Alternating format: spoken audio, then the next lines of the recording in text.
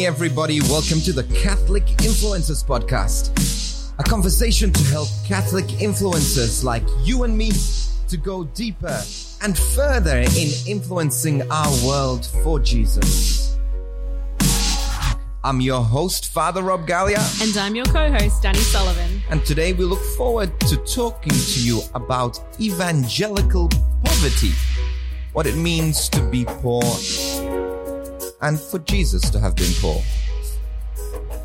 Now, this is a bit of a debate, like, was Jesus actually poor? I mean, this is something that people often ask. I mean, he had a home. He wasn't homeless. He had his father, Joseph, had a job. He was a carpenter. So probably he had a bed to sleep on. He had some kind of security.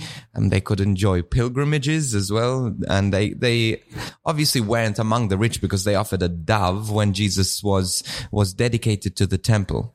So they didn't offer, you could have a choice between offering a goat or a dove if you were poor. And so they offered a dove. So we know he wasn't rich, but was he actually poor? I don't know. So anyway, what do you think, Danny? I don't know. I only just learned about the dove and the goat 20 seconds ago. So there you go. But that is in the Bible, that they offered, that they went to buy a dove and then they offered that as a dedication sacrifice. But today we get to talk about poverty and what it means to be evangelically poor. You know, poor in spirit, in other words, what it means to be poor in spirit. Not necessarily physically poor, but I think if you are truly poor in spirit, then there's less attachment to the riches of this world. Now, talking about riches of this world, what have you been up to in the last few days? Yeah, riches, that's me. Last few days, just work, I think. Oh, yeah. I had a day off. That was exciting. Sorry about that. Didn't come into work. That's okay. That's good. We all need rest, I suppose. Yeah, no, so I've had a good few days. What about you?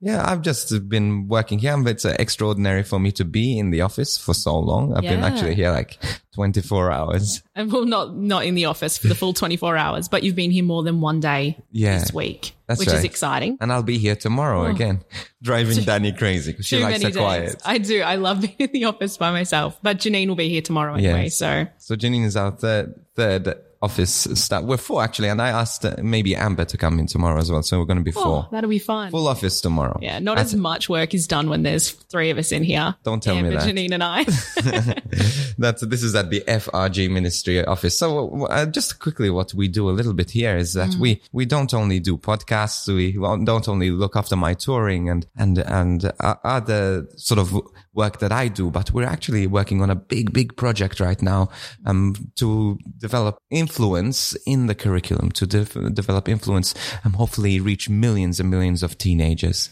So today, when we talk about poverty, I wanted to talk a little bit about the poverty of Jesus. Why do we say that Jesus was poor? Not because he was physically poor, but because he was poor in spirit. You know, being human, first of all, let's start with humanity, is by essence being poor. Being human is not just a conception and it's not just birth, but it is a decision to use our freedom to serve others.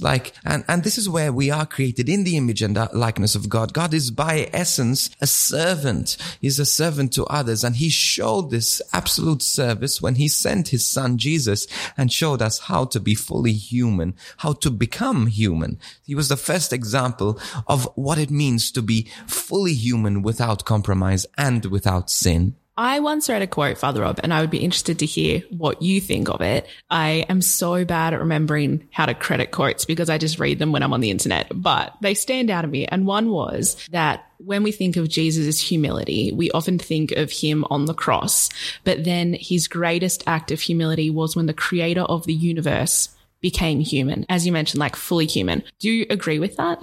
Well, yes, absolutely. But being fully human also culminated in the cross. So there is no incarnation without the cross. Yes, if you want to put it in a sense like God was in full control. He had all control of everything. He had full power, and he's giving up that power, becoming vulnerable to become a human being, but also at the mercy of other human beings, which is crazy. You create something nothing, and then you become at the mercy of the thing that you created, which is an incredible, absolutely incredible act of humility and of poverty as well. To give up your power, to give up your potential is poverty. And so this was Jesus' journey, but it was a journey not in a sense of just a physical event, but it was more than a physical event. Him becoming human was not just taking up a body, but it was a journey to the depths, to the poverty of what it means to be human. I was reading a book recently, and it's just a book by Johannes Baptist Metz. Now, this is a really old book. I don't even know, maybe hundreds of years old. But it talks about the poverty of spirit, and this guy tries to explain the poverty of Jesus through the temptation, Jesus's 3 temptations in the desert. You remember what those were? Yeah, I remember. So Jesus is in a desert for 40 days, roundabout, and Satan comes and tempts him with the bread, like turning the stones to bread. So hunger, yeah. Yeah, and then becoming the most powerful. Yeah, so standing at the top, he said, I'll give you everything if you bow down and worship me. And then the third one? The jumping. The jumping. Yes, when the third temptation, when Jesus was tempted to go bungee jumping.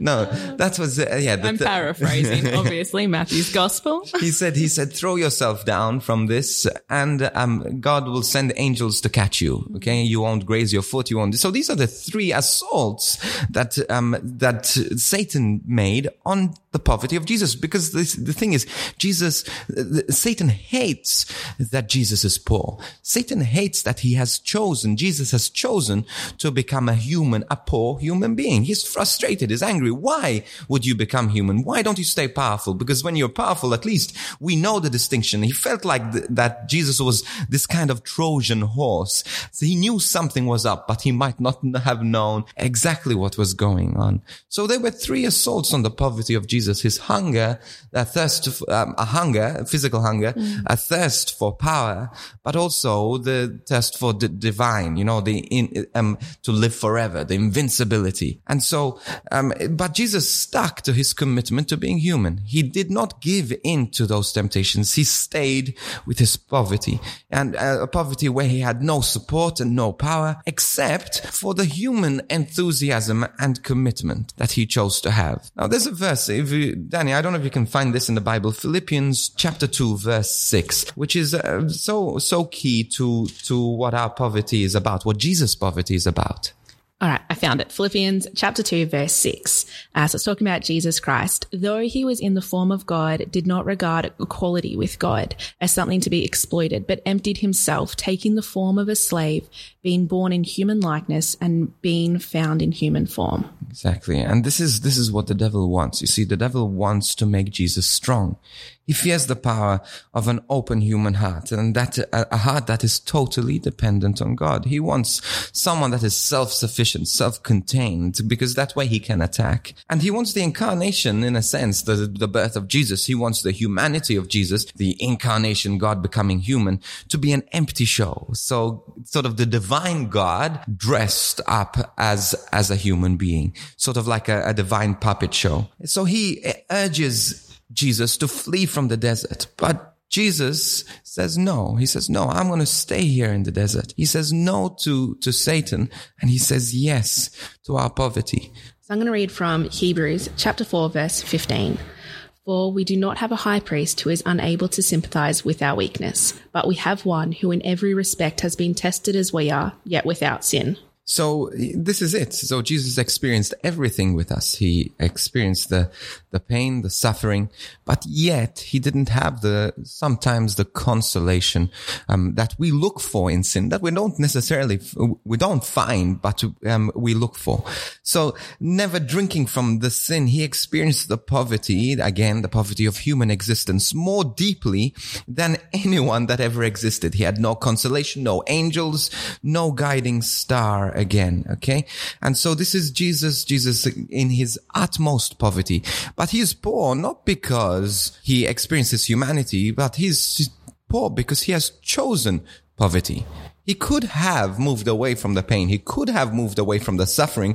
He could have moved away from his limited knowledge, but he chose to be finite. He chose to be limited, and he chose poverty. And so again, I don't know if we can go now to Philippians 2 verse 8. We read the verse earlier on, verse 7. Now this again, it talks about the poverty of Jesus. Yeah. So Philippians chapter 2 verse 8 says, he humbled himself and became obedient to the point of death, even death on a cross. So that's it. Again, he chose the ultimate poverty, and which is where he stepped down from his divinity and chose to die on a cross. The God who had the richness of freedom, the richness to do whatever he wants, has chosen the suffering and the finiteness of death.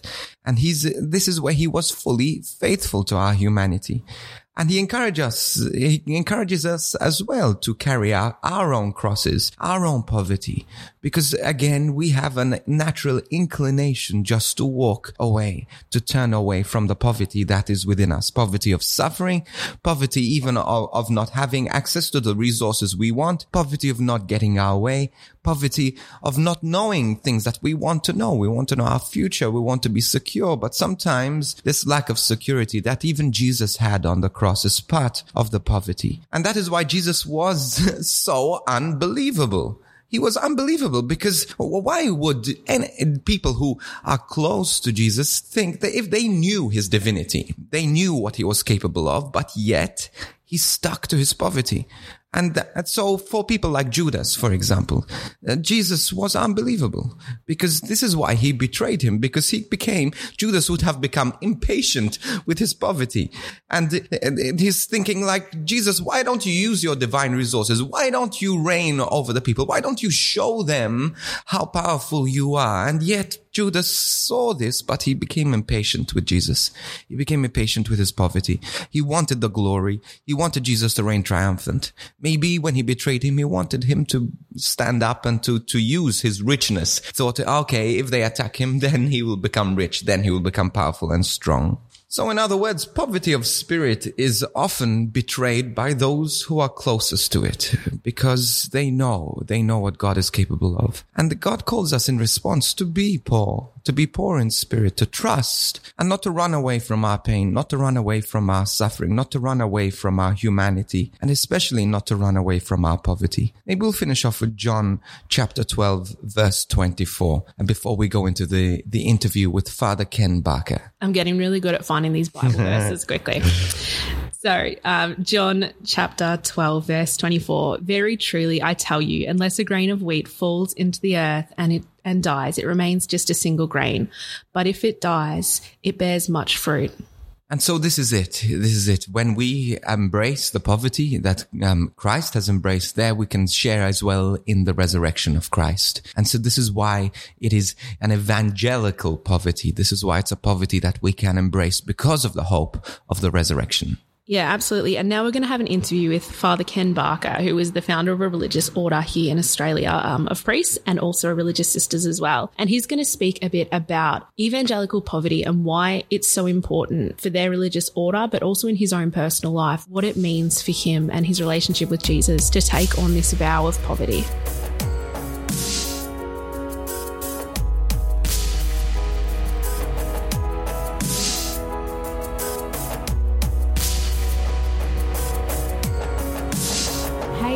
I'm here today with Father Ken Barker. Father Ken, you founded an incredible order, the Missionaries of God's Love here in Australia. And today we're going to be talking about poverty. But before we jump into that topic, do you mind just introducing yourself? Oh, sure, Danielle. Well, as you said, Father Ken Barker, I was originally a priest of the Archdiocese of Canberra and Goulburn. But in 1986, I felt a call to begin the Missionaries of God's Love. And so I'm now aging. I'm 70 years old, but full of life, and hope I have still a lot more in me before the Lord calls me to himself. And we have here in this house where I am at the moment 14 guys in formation, another 15 or 16, I think, in Melbourne in formation as well. So that's a big job, just sort of trying to call these young guys to a deeper place with the Lord, so they can take up the call to priesthood in the Missionaries of God's Love. We have missions in various locations here in Canberra and in Melbourne, in Sydney, in Darwin, and in Manila in the Philippines, and also in Indonesia. Yeah, so I'm involved in all that. Yeah. A big part of the Missionaries of God's Love, the vows that you take, but also how you minister, is poverty. And that's our topic today. So I was wondering if you could talk a little bit about how you see poverty and the importance of it in your life and in the life of your brother priests as well. Yes, well, thanks, Danielle. The way it came to me was that I felt the Lord calling me directly. And it was really the call from the Gospel in Mark 10, where Jesus was gazing at the rich young man, and he looked steadily at him and loved him. And he said, there's one thing you lack. Go sell all your possessions, give the money to the poor, and you'll have treasure in heaven. Then come follow me. And so I felt that addressed to me personally over a period of time. So I went to my spiritual director and I said, I think I meant to give everything away to the poor. And he said, well, you better do it quickly before you change your mind. So that's what happened. That was just sort of like the symbolic expression of a desire that was deep within me to actually give everything to the Lord, not to hold anything back, and to trust him for his provision in my life. And that began really, that was really like a first movement of the Spirit for the Missionaries of God's Love, really. Yeah. So it's really about Jesus, of course, that we want to be able to express that Jesus is the ultimate treasure of our lives. That's what I desire. And so not to sort of be clinging to anything else but the Lord. And so it's a radical way of trying to say to be detached from earthly things so that I can be more given to God and really in relationship with him, in love with him.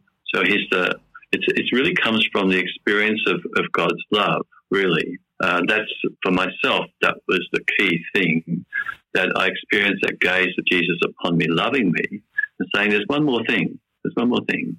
If you really want to sort of be radically for me, then let go of the things that you might have had stored up in your bank account or anything like that, and seek me first and foremost as the fundamental treasure of your life. That's made such a difference for me. It's freed me up inside myself to be able to simply have Jesus first, not to be sort of craving for other things of comforts or entertainment or whatever that I might have wanted previously. But now I can say, yes, Jesus, you are first in my life. And so it comes from that.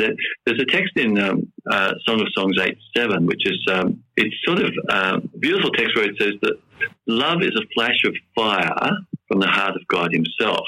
For love, a man is prepared to give up everything he has and count nothing of the cost. It says that love, no torrents can quench it, no floods can drown it. So it's that sort of experience of God's love. That's what we'd be sort of wanting to see in the man who comes to join us, that he's so in love with the Lord that he becomes detached from earthly things so that he can make the Lord first in his life. And that becomes then like creates a space in him for encounter with the Lord ever more deeply. Have you encountered struggles with, all the priests have taken this vow of poverty? So have you encountered struggles where, it might be easier if you had a little bit of something stored up here on earth? What are some of the harder parts about taking this vow? Well, of course, you don't just sort of necessarily receive this grace overnight, the grace of evangelical poverty, because we live in a culture where people are very attached to things and people are craving for more and more. So we live in that sort of materialistic culture. And, of course, guys who come to us have already been formed in some way in that culture. And so it can seem like it's deprivation at first. It can seem like, I have to give up that, and I have to give up that, I have to give up that. And it can feel like, they're taking everything away. But we know from the gospel that, it's clear. Peter said to Jesus, well, we've given up everything. And it's like, what's in it for us in the world? And Jesus said, well, those who have given up, father, mother, brother, sister, possessions, or for my sake, and for the sake of the kingdom, will have 100-fold, even in this life and in the life to come. The 100-fold is the issue, isn't it? That it's a positive thing, not a negative thing. But, of course, initially you can experience it as negative. Initially it can be sort of experienced as like a hardship, as it were. But when the grace really comes to you, you actually are very excited about being free and not being bound up by having a whole lot of stuff that's useless anyway, ultimately. And so your eyes are set on the Lord and on His kingdom. And another motivation in this too that we find today especially is very helpful is in solidarity with the poor, because we actually have missions now in Philippines and Indonesia where we're working with very poor people. In the Philippines, it's the people were living on the rubbish dump when we first arrived there. So it's sort of like being able to be one with, in solidarity with those who don't sort of experience all the pleasures and the refinement of life that comes in the first world. Huh? So that's very helpful to be able to move in that way. I remember walking down through the slums of one of the areas in Manila, and the people said to me, "Oh, Father, we want to thank you." And I said, "What for?" They said, "Well, because your priests are the first ones who have walked in our midst." So there's something about that, isn't there, that's very beautiful. You know, Manila is a world away from, you know, metropolitan Melbourne or Sydney, but that they can walk in that with their brothers and sisters in Christ is beautiful.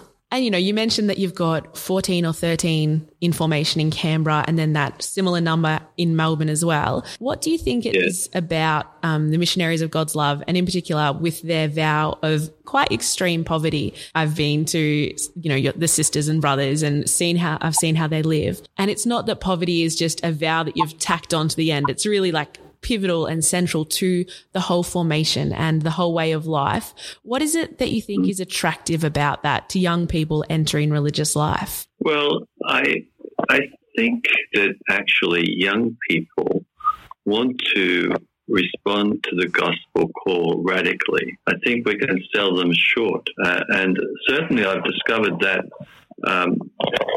that young people want to be committed to the Lord completely. And this is only one way, of course, of expressing that. Some will have that sort of sense within them, yes, I want to be radically for the Lord. And of course, it's a missionary radical thing. It's not just being radical for the Lord Himself, but it's, if you're radical for the Lord, then you're radical for His desire to bring people to the experience of God.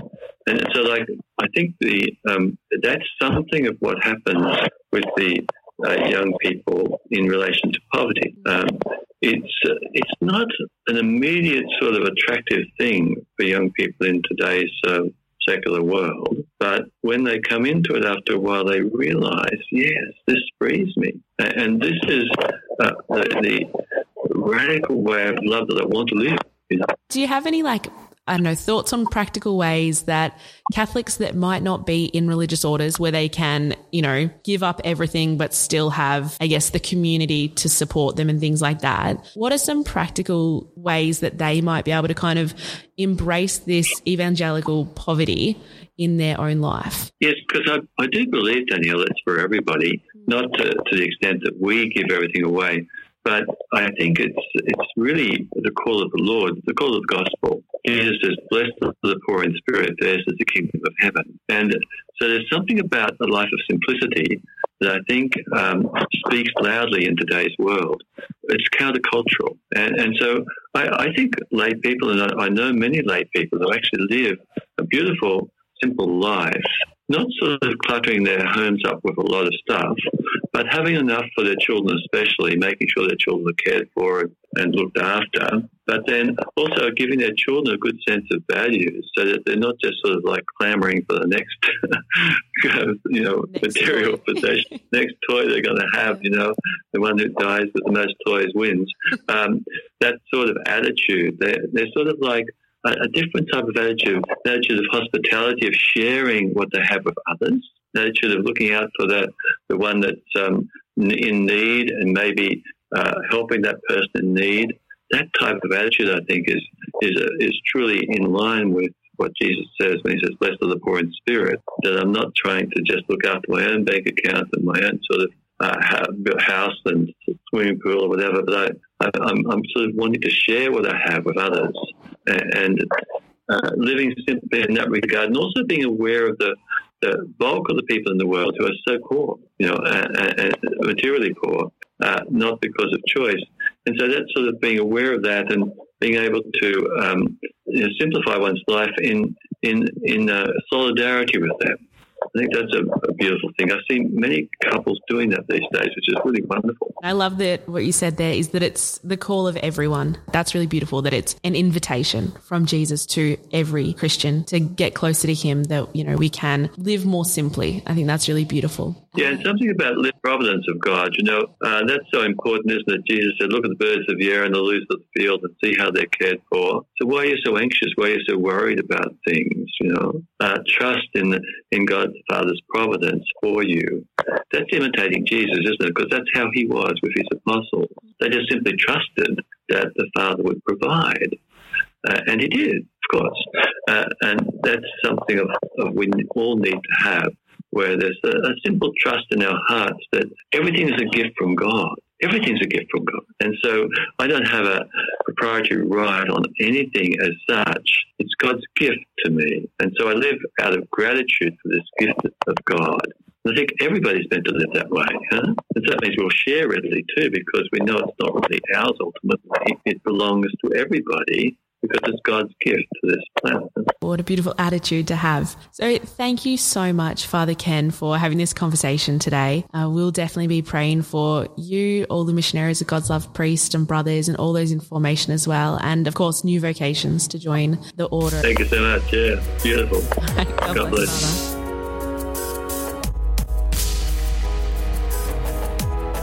Thank you so much for listening to the Catholic Influencers podcast today. It's such a joy to have you, and we love hearing your feedback. So please reach out at FIG Ministry social medias, Facebook, Instagram, or Twitter, or on our website, figministry.com/podcast. Until next time, God bless.